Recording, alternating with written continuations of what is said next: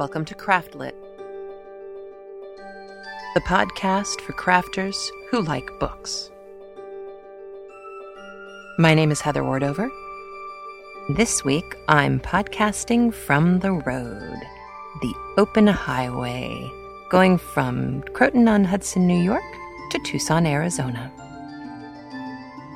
Well, this week, since I didn't know what was going to happen, I decided to pre-record. And what I found was I have the greatest listeners in the world because Catherine Pope sent an essay. This is my first audio submission, and I am so excited. So I have Catherine talking a little bit about the subject that I brought up a few weeks ago about Gandhi and a revolution of knitters, and maybe we can all help each other make the world a better place. So I would like to turn it over to Catherine. I was inspired by your episode on Gandhi and spinning, so inspired that I thought for quite a while about what it is that crafters could do to change the world. You mentioned that Gandhi urged people of the middle class to spin yarn to help the people of India be less dependent on English products. As I admired this practice, I began to think about the middle class in America, our dependence on oil and our overconsumption of just about everything, from natural resources to food to refrigerator magnets. In a book review for a book called Affluenza, which was written by John DeGraft, David Wan, and Thomas Naylor, I learned that American homes have become twice the size they were in the 1950s, even though family size has shrunk. I learned that there are now more than 30,000 storage facilities in the U.S., and that storage space is a growing business, even bigger than the music industry. It's not just that we like to shop and buy stuff, though. Part of the American way is getting a bargain, buying lots of stuff at a cheap price. This dependence on overconsumption of cheap products creates problems worldwide. Companies under pressure to lower prices and keep revenue high use cheap labor overseas. They use practices that harm the environment, their workers, and ultimately, I think, all of us. This thinking started a few months before I heard your podcast. I'm a teacher, and last semester I had a student from Ecuador who told me about the horrible labor practices in her country. Her relatives work in a garment factory as cheap labor to make inexpensive clothes for an American company. Women who work in these factories are repeatedly raped by their supervisors, my student says. Workers are not allowed to go to the bathroom, and most are paid far less than a living wage. We in America are the problem, my student said to me. Our lifestyle is a problem for the rest of the world. As I listened to your thoughts on Gandhi and spinning, I began to think about how spinning and knitting relate to consuming. Since I started knitting, something has changed in the way I think. When I wear the sweaters that I've knit for myself, I value them differently. I think of the stitches that went into their construction. I think of the needles I used, and I think of the yarn and how it looked as it spun off the skein. I think of the sheep that gave their wool to make my yarn, and I think of the workers responsible for spinning it. Once I had made one myself, the object of a sweater stopped being an object to consume and became a thing that I value. There are many Americans who don't earn a living wage, but for those of us who have the income, I think we can change the American tradition of buying lots of cheap things to fill our storage spaces. We can buy consciously. We can have fewer things, and we can pay a fair price for them, a price that would allow companies to pay their workers decent wages and explore environmentally friendly practices. Most importantly, we can keep knitting and spinning and creating objects by hand. In doing so, we can remind ourselves that it's worth it to spend both time and money on something that we truly value. We can learn to value our things, along with the resources used and the people who work to create them, instead of valuing the accumulation of things. So I do think that crafters can cause a revolution. It might not have a lot of bells and whistles, but I don't think that makes it any less valuable. I'm so moved by your desire to create change and your reverence for Gandhi's principles. So thank you so much for sharing them. I hope you enjoyed Catherine's essay. I thought it was just marvelous, and it just makes me feel good to know that I'm not the only one out there who's thinking that maybe we could all be doing better or different or more. I'm also feeling pretty good about myself because I'm throwing out or selling or giving away pretty much everything I own except for antiques and special furniture and things that came from other people. And as a consequence, I will not be needing a storage unit. So, yeehaw! Here we go. Pride and Prejudice this week. Oh my goodness, things are really heating up. We don't have all that many chapters left. The book only goes to chapter 61, and today you will hear 47, 48, and 49. Now, you may have noticed that last week things picked up quite a bit, and they are going to pick up even more in these episodes. There is a lot of rushing around. There is some hurry up and wait, which is to be expected, to intensify the sense of suspense. But mostly this week is where push comes to shove. And before, when I've talked about women being stuck in the past and not having many choices available to them, this week you will get to see the consequences of making a lousy decision. It's the one place where Jane Austen really does kind of hold on to, I don't know, I guess you'd say kind of traditional morality. And I don't mean that in a bad way. Of course, they didn't have birth control back then, or at least not reliable birth control back then. And if you were prone to go running around with men, you were prone to being called a mother. And that isn't necessarily what you want for a young girl who is trying to head off and make a good match. So this week, high drama, lots of stress, lots of anxiety, and lots of fun. Notice how Elizabeth and Darcy's relationship is starting to change. Without further ado, I give you chapters 47, 48, and 49 of Pride and Prejudice. Pride and Prejudice by Jane Austen. Chapter 47. "I have been thinking it over again, Elizabeth," said her uncle as they drove from the town, "and really, upon serious consideration, I am much more inclined than I was to judge as your eldest sister does on the matter. It appears to me so very unlikely that any young man should form such a design against a girl who is by no means unprotected or friendless, and who is actually staying in his colonel's family, that I am strongly inclined to hope the best. Could he expect that her friends would not step forward? Could he expect to be noticed again by the regiment after such an affront to Colonel Forster? His temptation is not adequate to the risk." "Do you really think so?" cried Elizabeth, brightening up for a moment. "Upon my word," said Mrs. Gardiner, "I begin to be of your uncle's opinion. It is really too great a violation of decency, honour, and interest for him to be guilty of. I cannot think so very ill of Wickham. Can you yourself, Lizzie, so wholly give him up as to believe him capable of it?"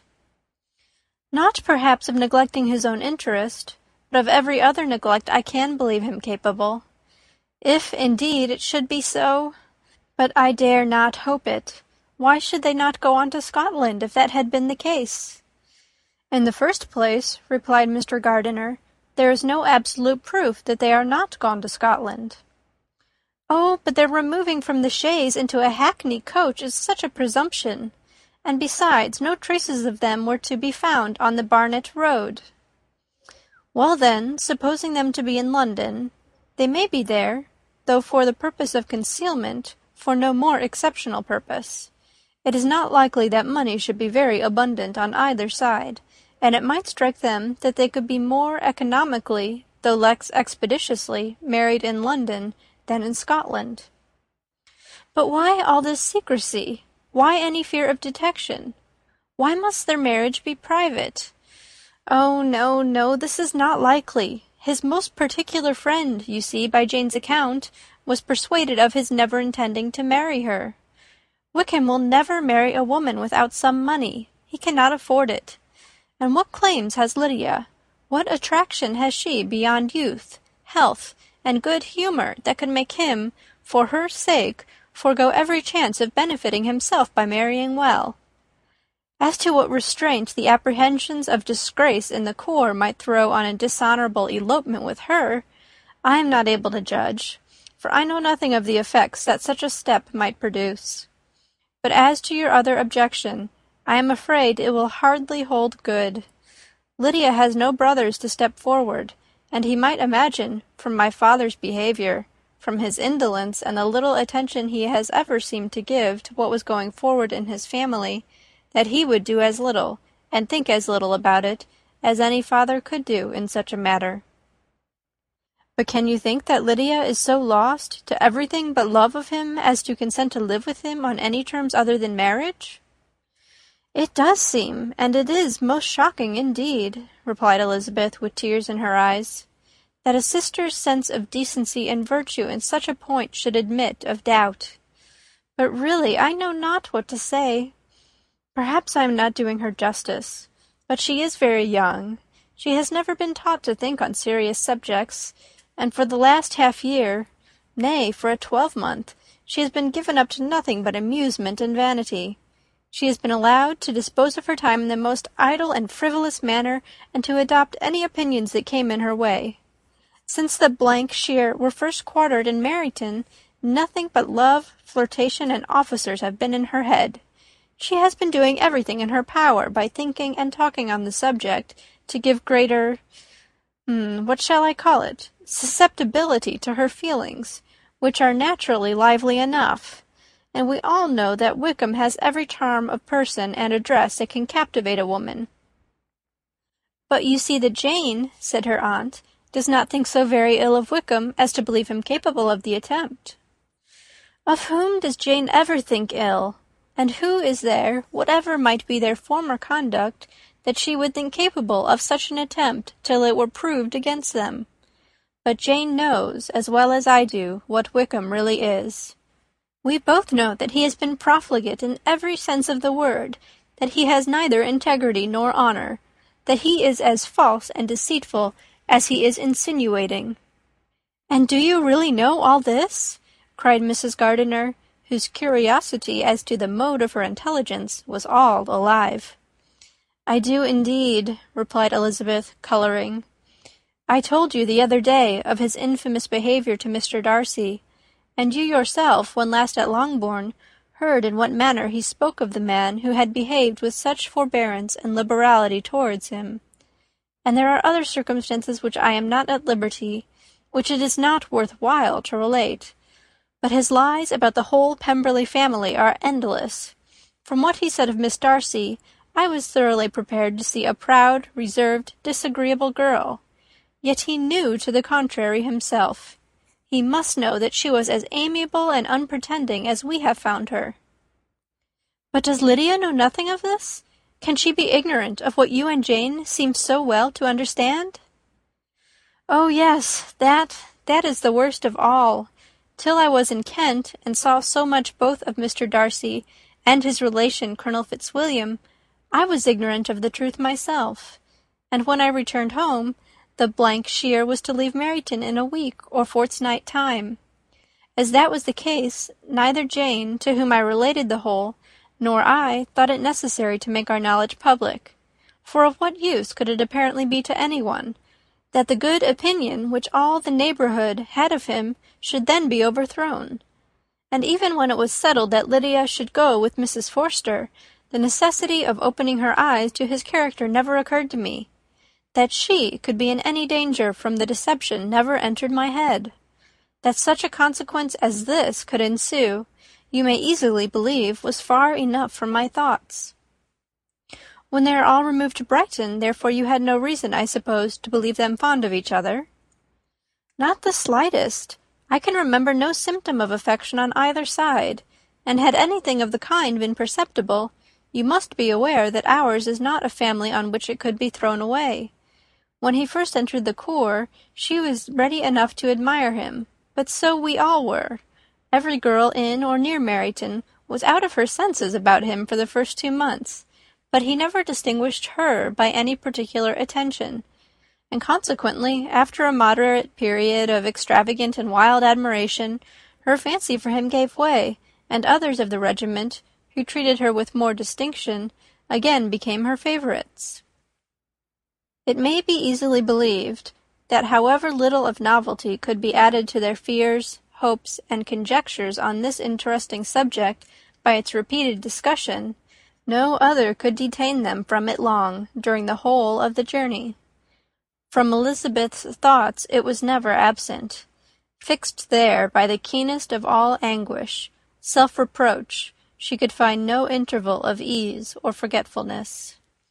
They travelled as expeditiously as possible, and sleeping one night on the road, reached Longbourn by dinner-time the next day. It was a comfort to Elizabeth to consider that Jane could not have been wearied by long expectations.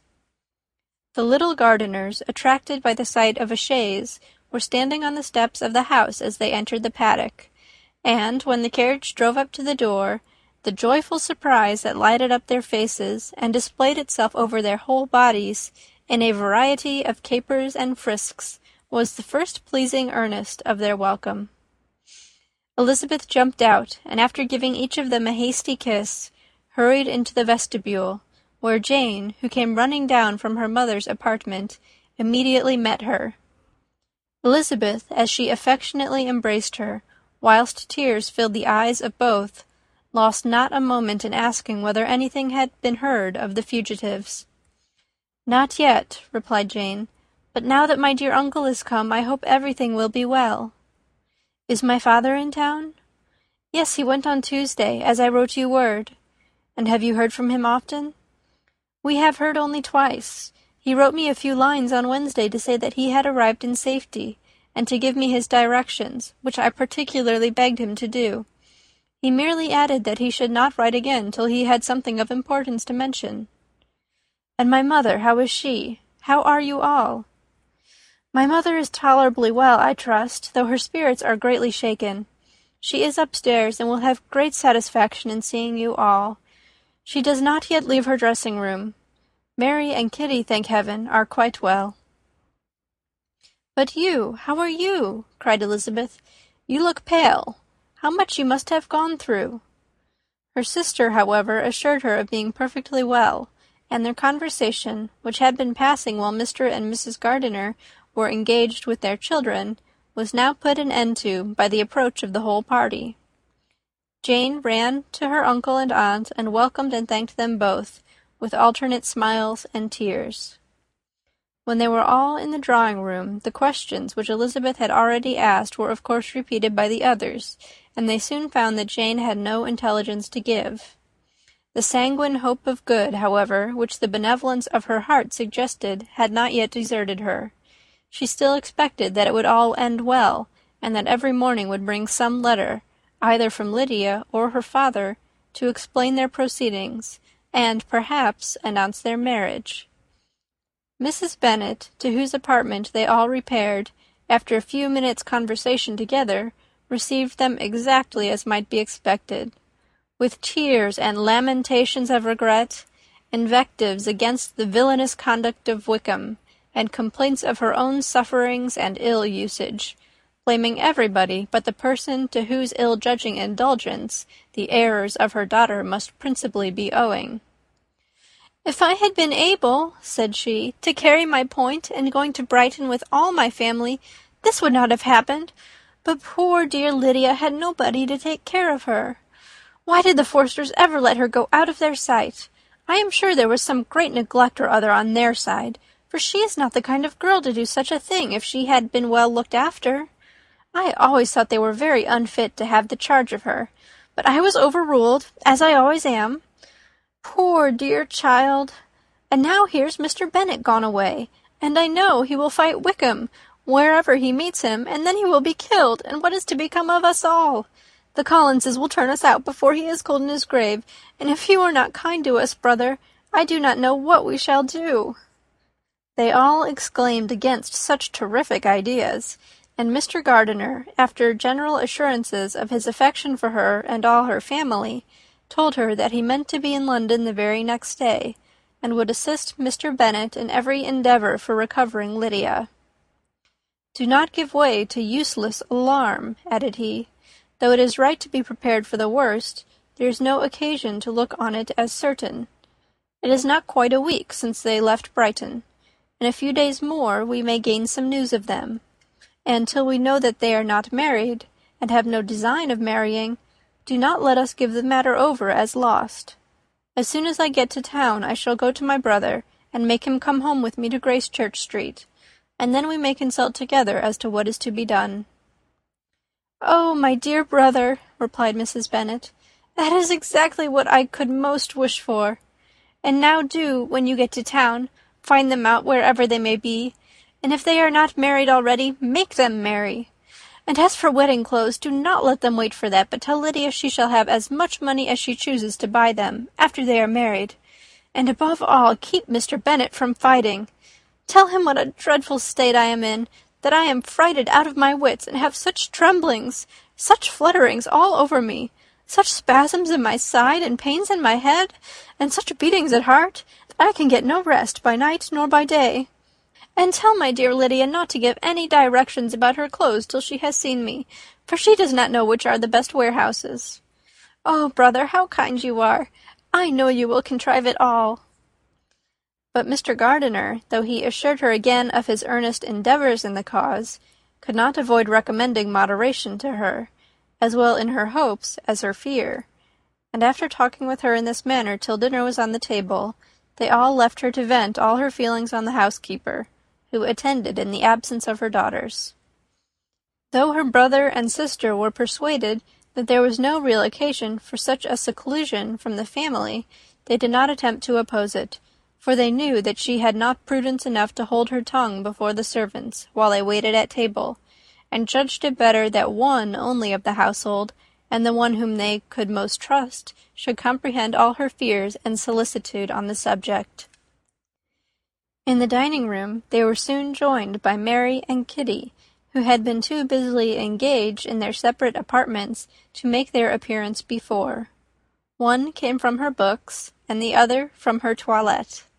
The faces of both, however, were tolerably calm, and no change was visible in either, except that the loss of her favourite sister, or the anger which she had herself incurred in this business, had given more of fretfulness than usual to the accents of Kitty.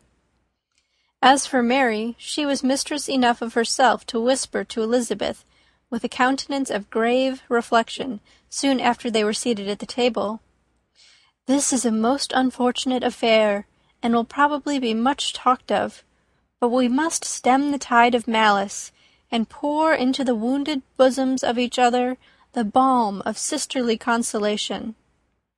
Then, perceiving in Elizabeth no inclination of replying, she added, "Unhappy as the event must be for Lydia, we may draw from it this useful lesson, that loss of virtue in a female is irretrievable, that one false step involves her in endless ruin, that her reputation is no less brittle than it is beautiful, and that she cannot be too much guarded in her behaviour towards the undeserving of the other sex." Elizabeth lifted up her eyes in amazement, but was too much oppressed to make any reply. Mary, however, continued to console herself with such kind of moral extractions from the evil before them. In the afternoon the two elder Miss Bennets were able to be for half an hour by themselves, and Elizabeth instantly availed herself of the opportunity of making any inquiries, which Jane was equally eager to satisfy. After joining in general lamentations over the dreadful sequel of this event, which Elizabeth considered as all but certain, and Miss Bennet could not assert to be wholly impossible, the former continued the subject by saying, "But tell me all and everything about it which I have not already heard. Give me further particulars. What did Colonel Forster say? Had they no apprehension of anything before the elopement took place? They must have seen them together for ever." Colonel Forster did own that he had often suspected some partiality, especially on Lydia's side, but nothing to give him any alarm. I am so grieved for him. His behaviour was attentive and kind to the utmost. He was coming to us, in order to assure us of his concern, before he had any idea of their not being gone to Scotland. When that apprehension first got abroad, it hastened his journey. And was Denny convinced that Wickham would not marry? Did he know of their intending to go off? Had Colonel Forster seen Denny himself? Yes, but when questioned by him, Denny denied knowing anything of their plans, and would not give his real opinion about it. He did not repeat his persuasion of their not marrying, and from that I am inclined to hope he might have been misunderstood before. And till Colonel Forster came himself, not one of you entertained a doubt, I suppose, of their being really married. How was it possible that such an idea could enter our brains? I felt a little uneasy, a little fearful of my sister's happiness with him in marriage, because I knew that his conduct had not been always quite right. My father and mother knew nothing of that. They only felt how imprudent a match it must be. Kitty then owned, with a very natural triumph, on knowing more than the rest of us, that in Lydia's last letter she had prepared her for such a step. She had known, it seems, of their being in love with each other many weeks. But not before they went to Brighton? No, I believe not. And did Colonel Forster appear to think well of Wickham himself? Does he know his real character? I must confess that he did not speak so well of Wickham as he formerly did. He believed him to be imprudent and extravagant, and since this sad affair has taken place, it is said that he left Meryton greatly in debt, but I hope this may be false. Oh, Jane, had we been less secret, had we told what we knew of him, this could not have happened. Perhaps it would have been better, replied her sister. But to expose the former faults of any person, without knowing what their present feelings were, seemed unjustifiable. We acted with the best intentions. Could Colonel Forster repeat the particulars of Lydia's note to his wife? He brought it with him for us to see. Jane then took it from her pocket-book and gave it to Elizabeth. These were the contents. My dear Harriet, you will laugh when you know where I am gone, and I cannot help laughing myself at your surprise tomorrow morning, as soon as I am missed. I am going to Gretna Green, and if you cannot guess with who, I shall think you a simpleton, for there is but one man in the world I love, and he is an angel. I should never be happy without him, so think it no harm to be off. You need not send them word at Longbourn of my going, if you do not like it, for it will make the surprise the greater when I write to them and sign my name, Lydia Wickham. What a good joke it will be! I can hardly write for laughing. Pray make my excuses to Pratt for not keeping my engagement and dancing with him tonight. Tell him I hope he will excuse me when he knows all, and tell him I will dance with him at the next ball we meet, with great pleasure. I shall send for my clothes when I get to Longbourn, but I wish you would tell Sally to mend a great slit in my worked muslin gown before they are packed up. Good-bye. Give my love to Colonel Forster. I hope you will drink to our good journey. Your affectionate friend, Lydia Bennet. Oh, thoughtless, thoughtless Lydia! Cried Elizabeth, when she had finished it. What a letter is this, to be written at such a moment! But at least it shows that she was serious on the subject of their journey. Whatever he might afterwards persuade her to, it was not on her side a scheme of infamy. My poor father! How he must have felt it! I never saw anyone so shocked. He could not speak a word for full 10 minutes. My mother was taken ill immediately, and the whole house in such confusion. Oh, Jane, cried Elizabeth, was there a servant belonging to it who did not know the whole story before the end of the day? I do not know. I hope there was, but to be guarded at such a time is very difficult. My mother was in hysterics, and though I endeavoured to give her every assistance in my power, I am afraid I did not do so much as I might have done. But the horror of what might possibly happen almost took me from my faculties. Your attendance upon her has been too much for you. You do not look well. Oh, that I had been with you! You have had every care and anxiety upon yourself alone. Mary and Kitty have been very kind, and would have shared in every fatigue, I am sure, but I did not think it right for either of them. Kitty is slight and delicate, and Mary studies so much that her hours of repose should not be broken in on. My Aunt Phillips came to Longbourn on Tuesday after my father went away, and was so good as to stay till Thursday with me. She was of great use and comfort to us all, and Lady Lucas has been very kind. She walked here on Wednesday morning to condole with us, and offered her services, or any of her daughters, if they should be of use to us. She had better have stayed at home, cried Elizabeth. Perhaps she meant well, but under such a misfortune as this, one cannot see too little of one's neighbours. Assistance is impossible, condolence insufferable. Let them triumph over us at a distance, and be satisfied.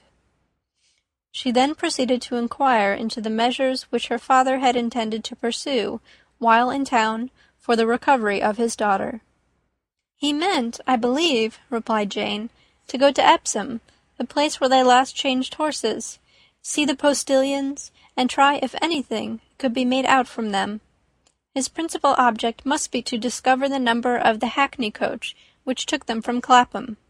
It had come with a fare from London, and as he thought that the circumstance of a gentleman and a lady's removing from one carriage into another might be remarked, he meant to make inquiries at Clapham. If he could anyhow discover at what house the coachman had before set down his fare, he determined to make inquiries there, and hoped it might not be impossible to find out the stand and number of the coach. I do not know of any other designs that he had formed, but he was in such a hurry to be gone, and his spirits so greatly discomposed, that I had difficulty in finding out even so much as this." End of chapter 47. Chapter 48. The whole party were in hopes of a letter from Mr. Bennet the next morning, but the post came in without bringing a single line from him. His family knew him to be, on all common occasions, a most negligent and dilatory correspondent, but at such a time they had hoped for exertion. They were forced to conclude that he had no pleasing intelligence to send, but even of that they would have been glad to be certain. Mr. Gardiner had only waited for the letters before he set off. When he was gone, they were certain at least of receiving constant information of what was going on, and their uncle promised, at parting, to prevail on Mr. Bennet to return to Longbourn as soon as he could, to the great consolation of his sister, who considered it as the only security for her husband's not being killed in a duel. Mrs. Gardiner and the children were to remain in Hertfordshire a few days longer, as the former thought her presence might be serviceable to her nieces. She shared in their attendance on Mrs. Bennet, and was a great comfort to them in their hours of freedom.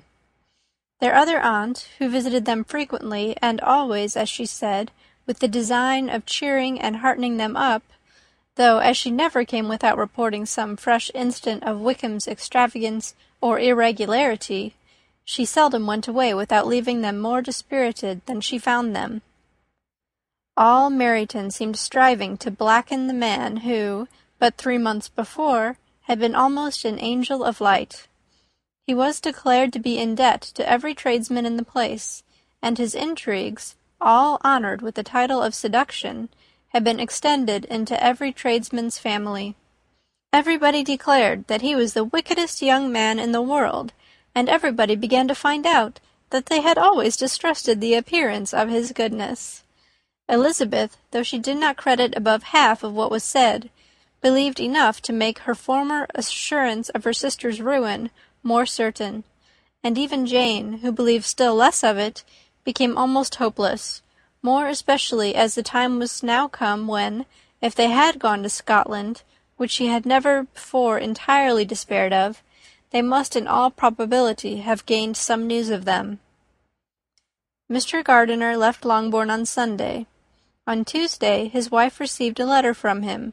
It told them that, on his arrival, he had immediately found out his brother, and persuaded him to come to Gracechurch Street; that Mr. Bennet had been to Epsom and Clapham before his arrival, but without gaining any satisfactory information, and that he was now determined to inquire at all the principal hotels in town, as Mr. Bennet thought it possible they might have gone to one of them, on their first coming to London, before they procured lodgings. Mr. Gardiner himself did not expect any success from this measure, but as his brother was eager in it, he meant to assist him in pursuing it. He added that Mr. Bennet seemed wholly disinclined at present to leave London, and promised to write again very soon. There was also a postscript to this effect: "I have written to Colonel Forster, to desire him to find out, if possible, from some of the young man's intimates in the regiment, whether Wickham has any relations or connections who would be likely to know in what part of town he has now concealed himself. If there were any one that one could apply to with a probability of gaining such a clue as that, it might be of essential consequence. At present we have nothing to guide us. Colonel Forster will, I dare say, do everything in his power to satisfy us on this head. But, on second thoughts, perhaps Lizzie could tell us what relations he has now living, better than any other person. Elizabeth was at no loss to understand from where this deference to her authority proceeded, but it was not in her power to give any information of so satisfactory a nature as the compliment deserved. She had never heard of his having had any relations, except a father and mother, both of whom had been dead many years. It was possible, however, that some of his companions in the shire might be able to give more information, and though she was not very sanguine in expecting it, the application was a something to look forward to. Every day at Longbourn was now a day of anxiety, but the most anxious part of each was when the post was expected. The arrival of letters was the grand object of every morning's impatience. Through letters, whatever of good or bad was to be told would be communicated, and every succeeding day was expected to bring some news of importance. But before they heard again from Mr. Gardiner, a letter arrived for their father from a different quarter, from Mr. Collins, which, as Jane had received directions to open all that came for him in his absence, she accordingly read, and Elizabeth, who knew what curiosities his letters always were, looked over her and read it likewise. It was as follows.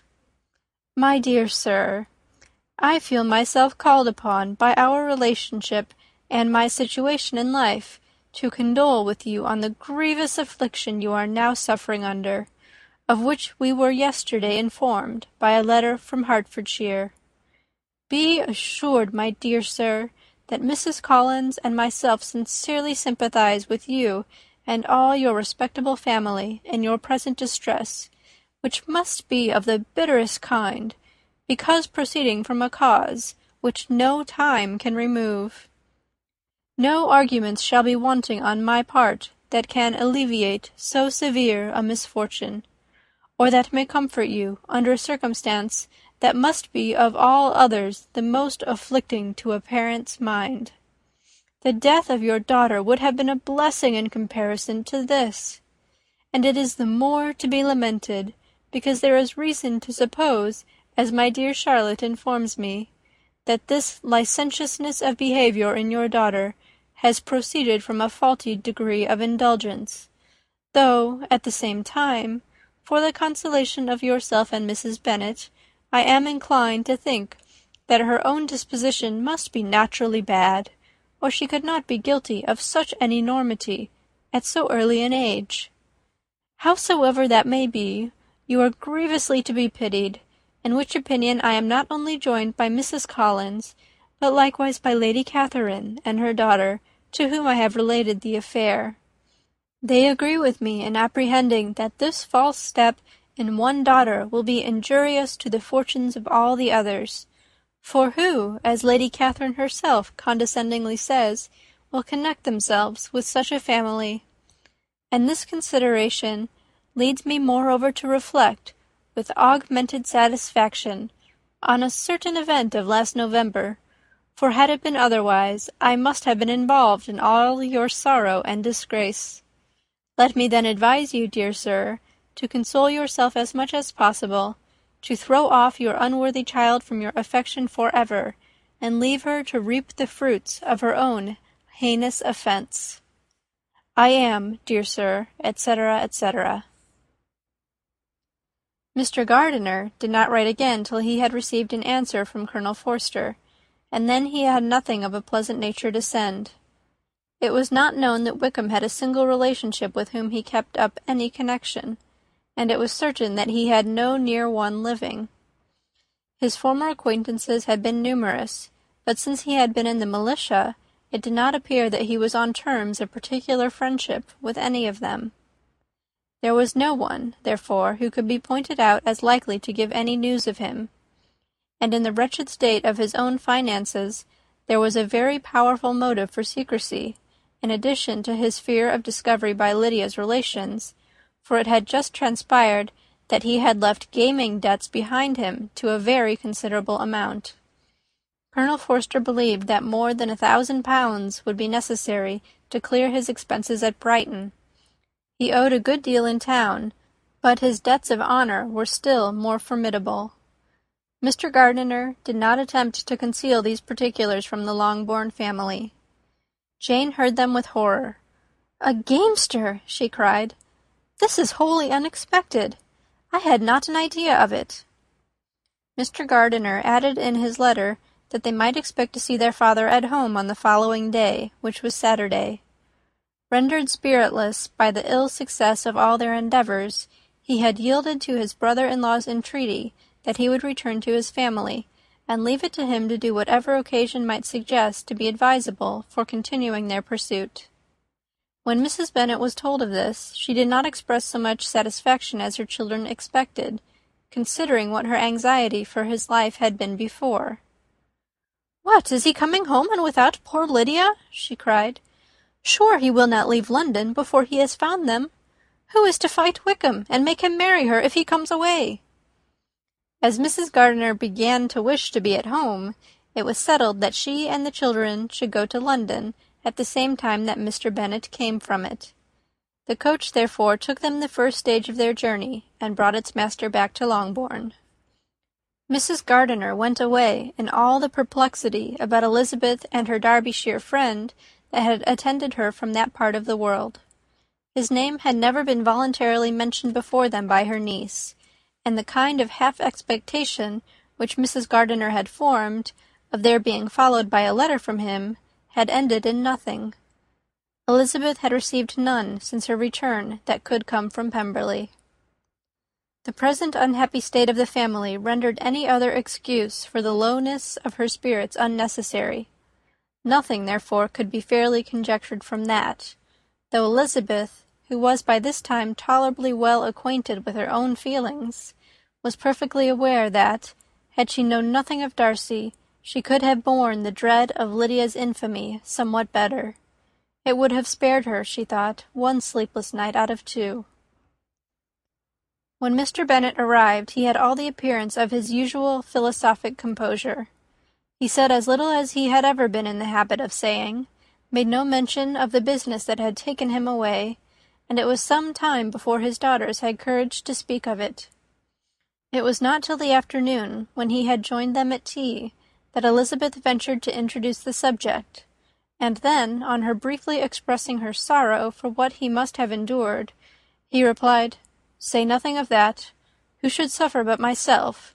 It has been my own doing, and I ought to feel it." "You must not be too severe upon yourself," replied Elizabeth. "You may well warn me against such an evil. Human nature is so prone to fall into it. No, Lizzie, let me once in my life feel how much I have been to blame. I am not afraid of being overpowered by the impression.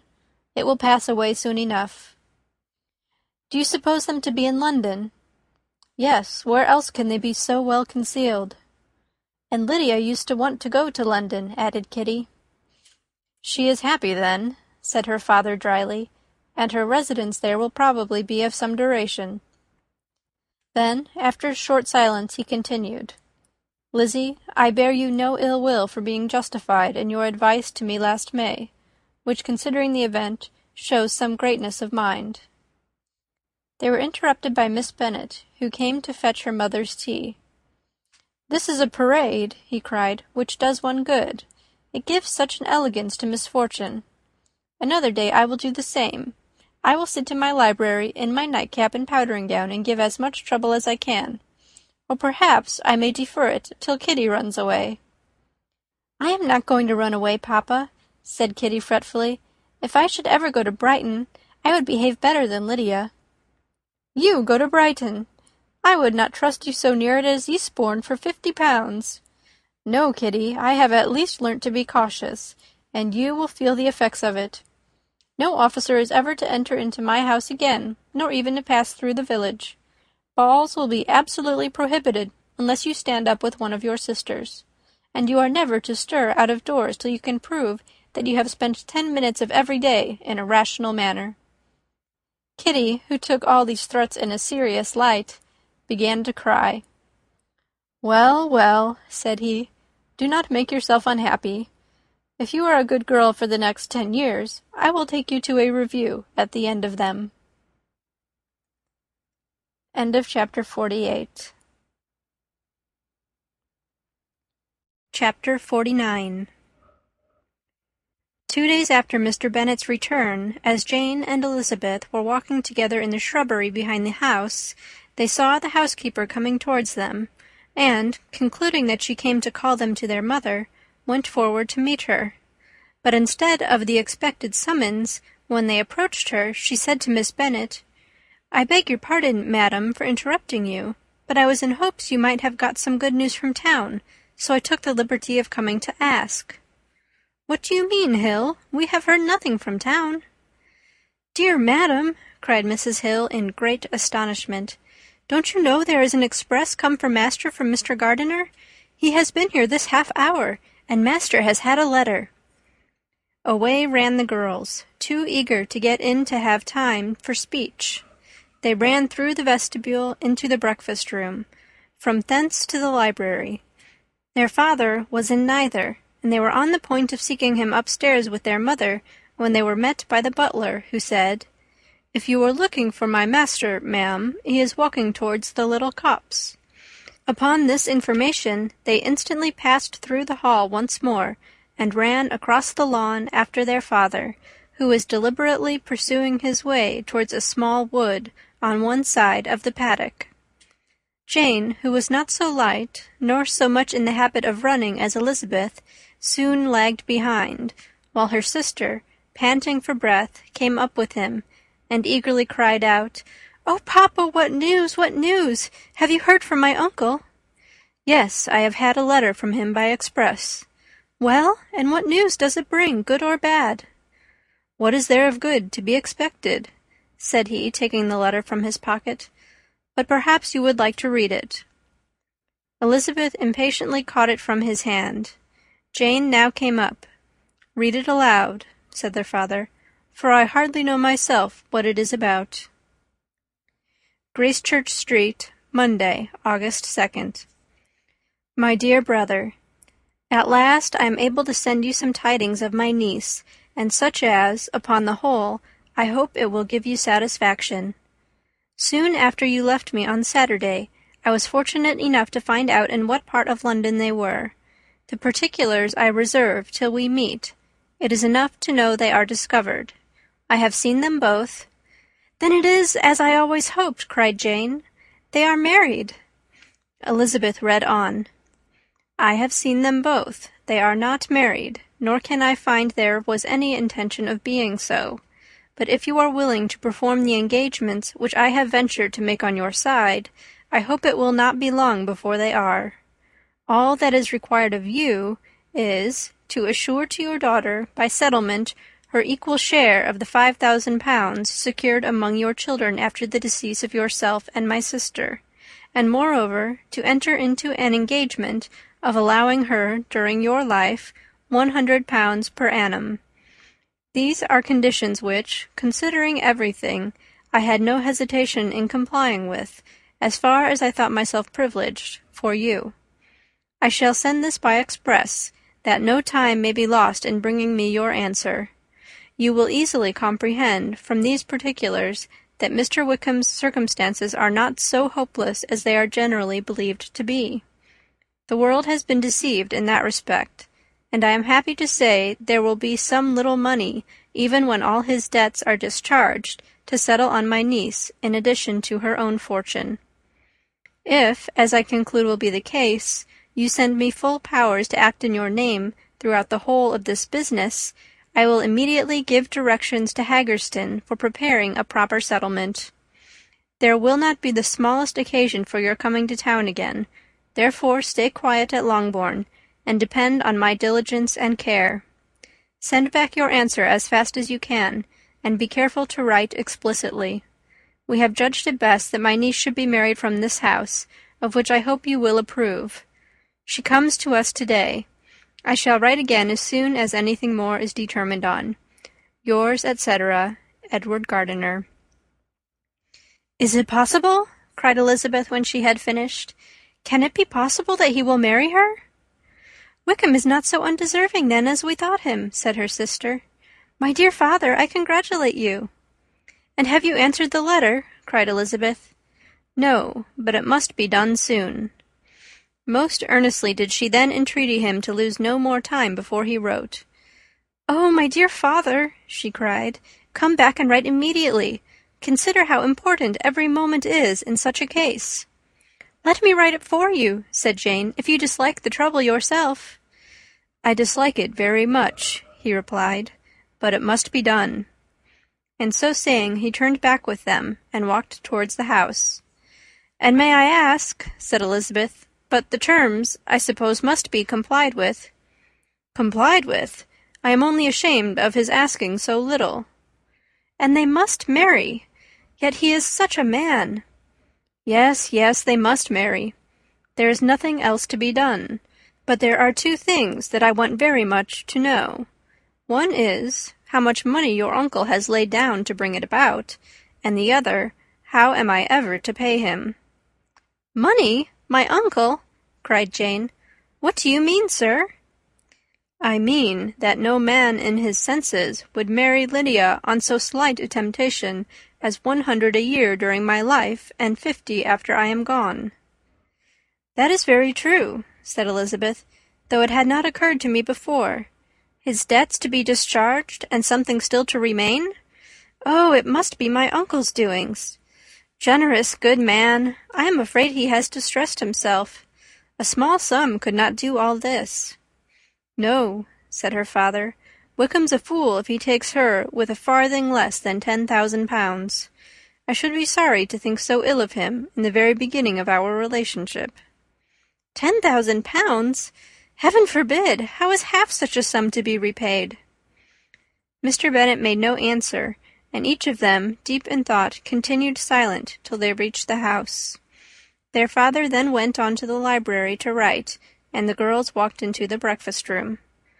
"And they are really to be married!" cried Elizabeth, as soon as they were by themselves. "How strange this is! And for this we are to be thankful! That they should marry, small as is their chance of happiness, and wretched as is his character, we are forced to rejoice. Oh, Lydia!" "I comfort myself with thinking," replied Jane, "that he certainly would not marry Lydia if he had not a real regard for her. Though our kind uncle has done something towards clearing him, I cannot believe that 10,000 pounds, or anything like it, has been advanced. He has children of his own, and may have more. How could he spare half 10,000 pounds? "If we were ever able to learn what Wickham's debts have been," said Elizabeth, "and how much is settled on his side on our sister, we shall exactly know what Mr. Gardiner has done for them, because Wickham has not 6 pence of his own. The kindness of my uncle and aunt can never be requited. Their taking her home and affording her their personal protection and countenance is such a sacrifice to her advantage as years of gratitude cannot enough acknowledge. By this time she is actually with them. If such goodness does not make her miserable now, she will never deserve to be happy. What a meeting for her when she first sees my aunt!" "We must endeavour to forget all that has passed on either side," said Jane. "I hope and trust they will yet be happy. His consenting to marry her is a proof, I believe, that he has come to a right way of thinking. Their mutual affection will steady them, and I flatter myself they will settle so quietly and live in so rational a manner as may in time make their past imprudence forgotten." "Their conduct has been such," replied Elizabeth, "as neither you nor I nor anybody can ever forget. It is useless to talk of it." It now occurred to the girls that their mother was in all likelihood perfectly ignorant of what had happened. They went to the library, therefore, and asked their father whether he would not wish them to make it known to her. He was writing, and without raising his head, coolly replied, "Just as you please." "May we take my uncle's letter to read to her?" "Take whatever you like, and get away." Elizabeth took the letter from his writing-table, and they went upstairs together. Mary and Kitty were both with Mrs. Bennet. One communication would, therefore, do for all. After a slight preparation for good news, the letter was read aloud. Mrs. Bennet could hardly contain herself. As soon as Jane had read Mr. Gardiner's hope of Lydia's being soon married, her joy burst forth, and every following sentence added to its exuberance. She was now in an irritation as violent from delight as she had ever been fidgety from alarm and vexation. To know that her daughter would be married was enough. She was disturbed by no fear for her felicity, nor humbled by any remembrance of her misconduct. "My dear, dear Lydia," she cried, "this is delightful indeed. She will be married. I will see her again. She will be married at 16. My good, kind brother. I knew how it would be. I knew he would manage everything. How I long to see her, and to see dear Wickham, too. But the clothes, the wedding clothes! I will write to my sister Gardiner about them directly. Lizzie, my dear, run down to your father, and ask him how much he will give her. Stay, I will go myself. Ring the bell, Kitty, for Hill. I will put on my things in a moment. My dear, dear Lydia, how merry we shall be together when we meet!" Her eldest daughters endeavoured to give some relief to the violence of these transports by leading her thoughts to the obligations which Mr. Gardiner's behaviour laid them all under. "For we must attribute this happy conclusion," she added, "in a great measure to his kindness. We are persuaded that he has pledged himself to assist Mr. Wickham with money." "Well," cried her mother, "it is all very right. Who should do it but her own uncle? If he had not had a family of his own, I and my children must have had all his money, you know. And it is the first time we have ever had anything from him except a few presents. Well, I am so happy. In a short time I shall have a daughter married. Mrs. Wickham, how well it sounds! And she was only 16 last June. My dear Jane, I am in such a flutter that I am sure I can't write, so I will dictate, and you write for me. We will settle with your father about the money afterwards, but the things should be ordered immediately." She was then proceeding to all the particulars of calico, muslin, and cambric, and would shortly have dictated some very plentiful orders, had not Jane, though with some difficulty, persuaded her to wait till her father was at leisure to be consulted. One day's delay, she observed, would be of small importance, and her mother was too happy to be quite so obstinate as usual. Other schemes, too, came into her head. "I will go to Meryton," said she, "as soon as I am dressed, and tell the good news to my sister Phillips, and as I come back I can call on Lady Lucas and Mrs. Long. Kitty, run down and order the carriage. An airing would do me a great deal of good, I am sure. Girls, can I do anything for you in Meryton? Oh, here comes Hill. My dear Hill, have you heard the good news? Miss Lydia is going to be married, and you shall all have a bowl of punch to make merry at her wedding." Mrs. Hill began instantly to express her joy. Elizabeth received her congratulations amongst the rest, and then, sick of this folly, took refuge in her own room, that she might think with freedom. Poor Lydia's situation must, at best, be bad enough, but that it was no worse she had need to be thankful. She felt it so, and though, in looking forward, neither rational happiness nor worldly prosperity could be justly expected for her sister, in looking back to what they had feared only 2 hours ago, she felt all the advantages of what they had gained. End of chapter 49. Well, I had decided if I could upload audio podcasting from the road, I would do it here after the chapters. But if you're listening to this, it means that I wasn't able to. Instead, you can check out the blog that I'm writing about my sons and my travels. And hopefully I'll be able to post a little audio there and share some of it with you next week when I podcast from Tucson. Again, thank you so much for listening. Thank you so much for all of your fabulous comments. And Catherine Pope, thank you so much for that essay and for letting me use it on the air. As always, I'd like to thank Annie Coleman for her reading of the book, and thank you to Josh Christian, who did Chasing Hero. You can find a blog for this podcast at craftlit.blogspot.com or craftlit.libsyn.com. That's craftlit, CRAFTLIT, all one word, and Libsyn, LIBSYN. And of course, you can subscribe at iTunes. And do remember, if your hands are too busy to pick up a book, at least you can turn one on.